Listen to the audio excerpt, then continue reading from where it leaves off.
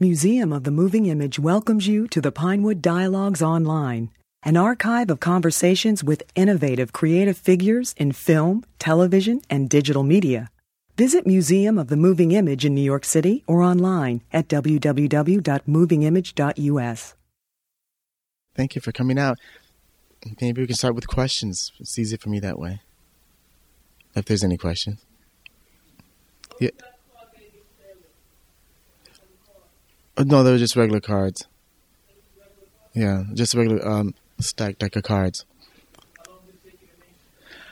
It took. It's very difficult to say. I mean, it's a long process in making a film. You write the screenplay, and that takes. It depends on how fast you are or how slow, and then once that's done, it's a long period of trying to find the financing for it, and that was the longest period. And it took about 2 years to find the money for it. And then once that was in place, 6 weeks of pre-production, and then it was a 28-day shoot. And then we had another about 2 months or so, 3 months to edit. Actually, when it's all done, in order to shoot and do everything, it takes about a year, not counting the search for the financing. How much did we spend on it? It was $1.5 million. Yeah. It was filmed in L.A. Yeah, usually studio films cost a great deal more. Like this film, if it was done with a studio, would cost around 10 as opposed to 1.5. So there's a big difference. And usually films on average now, average studio film is around $15 to $20 million. So. How do you get that kind of money? It's somewhat easy in a sense. It really, comparatively speaking, yeah, it is. It's interesting because I was talking to some other young people about screenplays and things like that, and how easy it is to make money in this business, and how they try to keep you from knowing about it. How simple it is in a sense. I was working with a guy who's making a fortune by rewriting screenplays for other people. And what happens is the studios, the funny thing is, most people in this business don't know what they're doing, right? And that's the honest to God truth. They really don't know what they're doing. And you sort of have this notion that you have to go to school, you have to get, a degree in literature and all this sort of thing like that. And it's really a con game, People don't know how to write stories in this business. You think they do. They spend all this money, but they don't. And if you read the kind of material that they get, you see, I could do it. Your baby brother could do it. It's that simple, Because it's like, the stories from tomatoes eating people to sophisticated films, And the majority of the stuff that they do is really sophomoric. If you had any kind of storytelling ability, if you can rap, you can tell stories, jokes, you can do very good in this business. You can do very well. And like I was telling this guy, I was doing this for $300,000, to do something, to rewrite what someone else has done. And the thing is, they don't want you to really do anything inventive or creative. They just want you to take what they've done and sort of juggle what's there and give it back to them. And you can make a good living doing that, actually, by just signing your name to a contract and saying, I'm going to do it, and then do the best you can and give it back to them. And that's generally what happens. And they go on to get another writer. And that writer does the same thing. And he goes on to get another writer. So at the end of the day, you have something like 5 or 6 writers on one project. Once you're in the loop, it's pretty easy in a certain sense, comparatively speaking, to sort of make a great deal of money and a living doing it. Where I said 1.5 is somewhat easy to get. If you have an interesting story and you have sort of a name. And what I did, I went to film school, UCLA Film School, and I made a few independent films, and they got around. And so you kind of get, a little name here and there.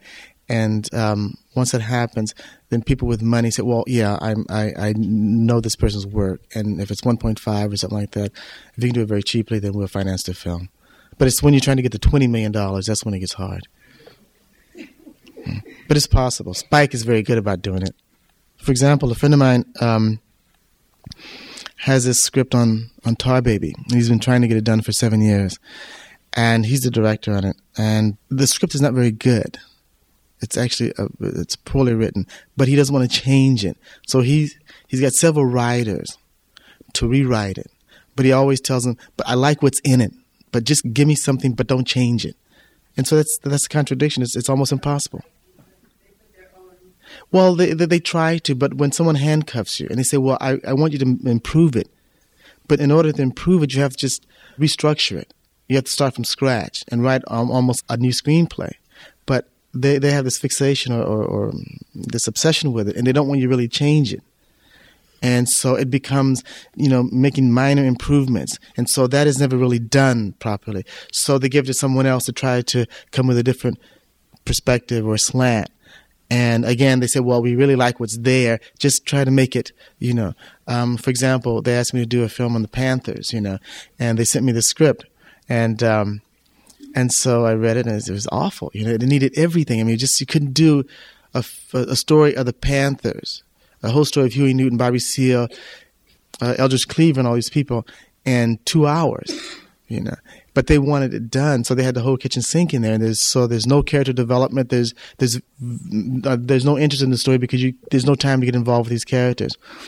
And so they gave me the script and said, it's just a little dialogue, touch up.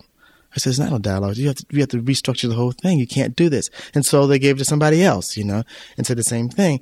And that person, if he, didn't have any scruples, he'd just go ahead and do the best he can and try to write it. And they say, well, it's still not what we want. And so they give it to somebody else. And so it's a game in a certain sense. The idea is to learn how to play it, But if you want to do something creative, if you consider yourself an artist and you find it very difficult, you don't want to be involved in that sort of thing. You want to make the film that you want to make, which is another problem. Yes. Yes. You get a casting director, and what that person does, he or she brings in all the actors that they figure is right for the part, or may not be right for the part, but just out there, because you never know, you may have an idea about the character, a physical type, and then someone comes in to read that you never thought of. And then this person really adds something to it. So you really have to be open to just everybody, to come in to show you what they can do. But, they bring everybody through and you make this selection, And in this particular film, we had to cast Danny Glover's part first because Danny is not an old person. But we couldn't but he had to have people who were his contemporaries who were supposed to be old. And so to make that real, we had to cast him and then try to, balance that age, difference in real old actors and things like that. And also, we had the script, and it wasn't really considered anything until Danny came aboard. And when Danny was a part of it, then everyone said, oh, yeah, we can probably finance the film. And before Danny, we got offers for less than 1.5, to do the film. And when Danny came aboard, they said, okay, well. And a lot of it has to do with if they think that they can make their money back, with the film. And this kind of film, because it's not an action-oriented film, there's not that interest to finance the film. Because what they want to do is hit a home run and produce a film that's going to do very well at the box office and, get 3 or 4 times what you made or 10 times or like a Jurassic Park, $300 million or whatever it is. But this film will never make that and hasn't made his money back yet. Why did you go into filmmaking? At the time, I was interested in film. It was in the 60s. It was a time when a lot of change was happening socially in the country. The civil rights movement and things like that, and art was used for social change. Everyone who was involved had something to say and wanted to contribute. And film was very popular at the time. But at the time I was interested in film, the doors weren't open. I mean, there wasn't independent films being shown. When you did films then, you made it. You got into film because it's something you wanted to do. You weren't going to make a living behind it. There was no way of making a film and distributing the film as such. But I did it as a hobby, I thought, and I knew I was going to try to make films on the side while I had a 9 to 5.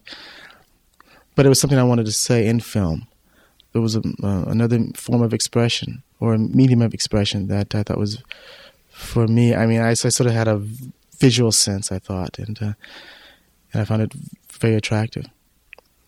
But then now everybody wants to get into film, It's very possible now, too. Well, I think in many ways, if you lived in L.A. during that time, most people came from the South. They sort of lived in that community. And in many ways, it was Southern, And so even though, like I said, you weren't in the South, but you still had that experience. And I think here I wanted to sort of give you that a sense of not knowing exactly, maybe in the South, because Harry refers to going back home, and it's all sort of mixed up, and there's a bit of ambiguity because of that. I didn't want to really place it, but there are references that's kind of like makes you think about maybe it isn't, maybe it is, and that sort of thing like that. Because it's all sort of interior, it really doesn't matter as such. It can be in Chicago, it can be in all these places where people have migrated.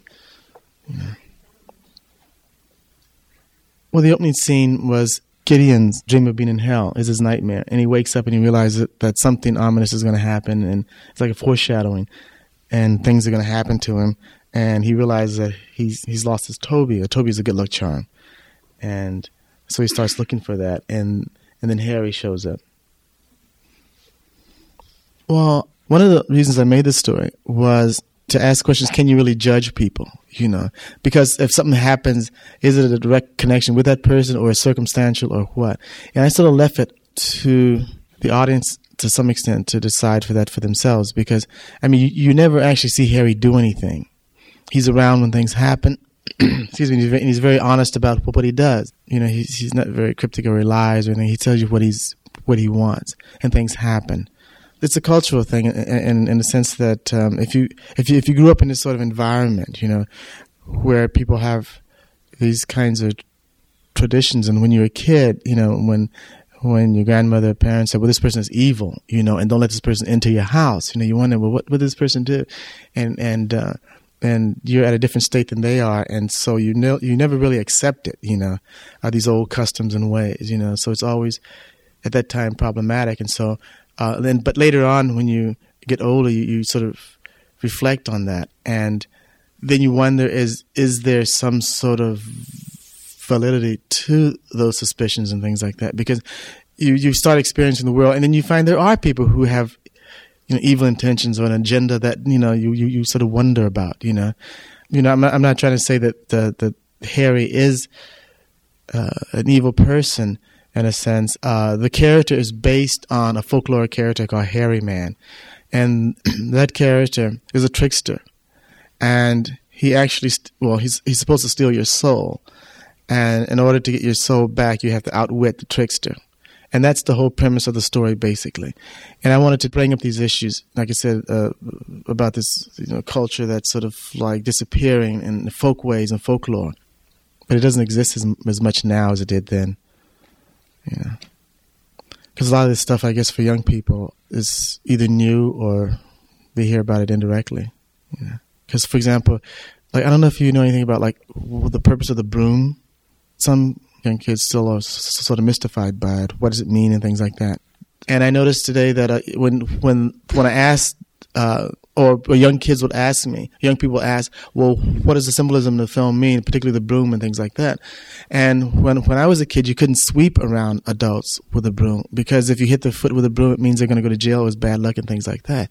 Whether that was true or not remains to be seen. But a lot of people really believed in that, And today, you don't find things like that as often, in one's family situation, unless you're from the South, and it's in some parts of it they still exist. But a lot of the stuff is is somewhat new still. And the whole idea was to get back to those folk ways, and to sort of see how valuable they are today. And because you when you're in stress and things like that, you fall back on certain things, principles and ideas and spiritual things. And these things were very important to me. You can look at them. I mean, you can look back on them, and they do explain somewhat the world in a certain extent. It's like sayings and things. There's some truth in them, and I guess that's why they came about. Because they do reflect some part of reality. You find that today there's a vacuum of that. It's sort of vacuous. Yes. Why did you choose to end the film the way you did? Why did I choose to end the film the way I did? It's kind of a false ending in a sense. One assumes that Harry had reached the climax, the crisis is over, and so forth. In reality, it isn't, in a sense, because Harry is still there and his presence is still felt. They had to leave the house, So again, there's this sort of ambiguity at the end. You can look at it and study it and say, well, is Harry really dead? His presence is still felt. They still had to get out of the house and so forth. So that's the reason why the ending is like it is. I didn't want it to be clear, even though in one way he's dead and in another way he isn't dead. And also, is Harry really evil? Again, his character is based on this folkloric character. I didn't want to say directly. I didn't want to say, well, look, this is an evil person. I think it depends on the circumstance. I think some people look at the movie and say that Harry, in a sense, is more of an angel than an evil spirit because of the fact that he brings about this crisis in the family that ultimately resolves itself. You get a sense that they're a lot better off in a certain sense. He brought the family together. So people look at that as a positive sort of figure in a way. And also in terms of African culture and images and things like that, you have this duality, this sort of dualism where a figure or symbol can represent more than just one idea. Good and evil coexist. And so that's a part of it as well.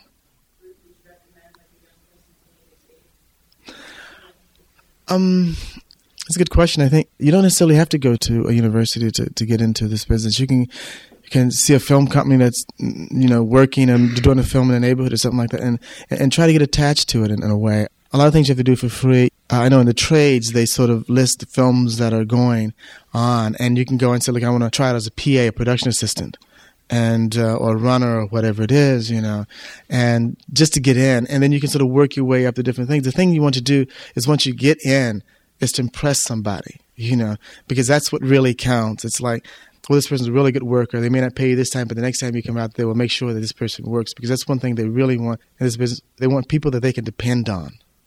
And that's what it's, because, for example, 15 minutes can be thousands of dollars wasted. If you screw up, if you're working in costuming or something like that, and you forget the scarf, it's not there for that particular scene, they may have to shoot around it or postpone that shot or whatever it is. That can cost thousands of dollars. If the actor is only there for that day, they have to go and shoot it, and it may not be able to cut because the person in one scene is wearing a scarf and he turns around, the scarf isn't there, and that sort of thing. It's continuity problems.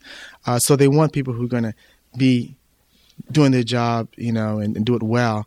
And so it's basically getting to know someone or getting in and making a nuisance of yourself until you get in. That's one way of going to film school. It's a lot easier to get into the business now than it used to be. Well, thank you for listening. Sorry that it was so short. Thank you for listening. The Pinewood Dialogues at Museum of the Moving Image are made possible by generous support from the Pannonia Foundation. To learn more about the museum, visit www.movingimage.us.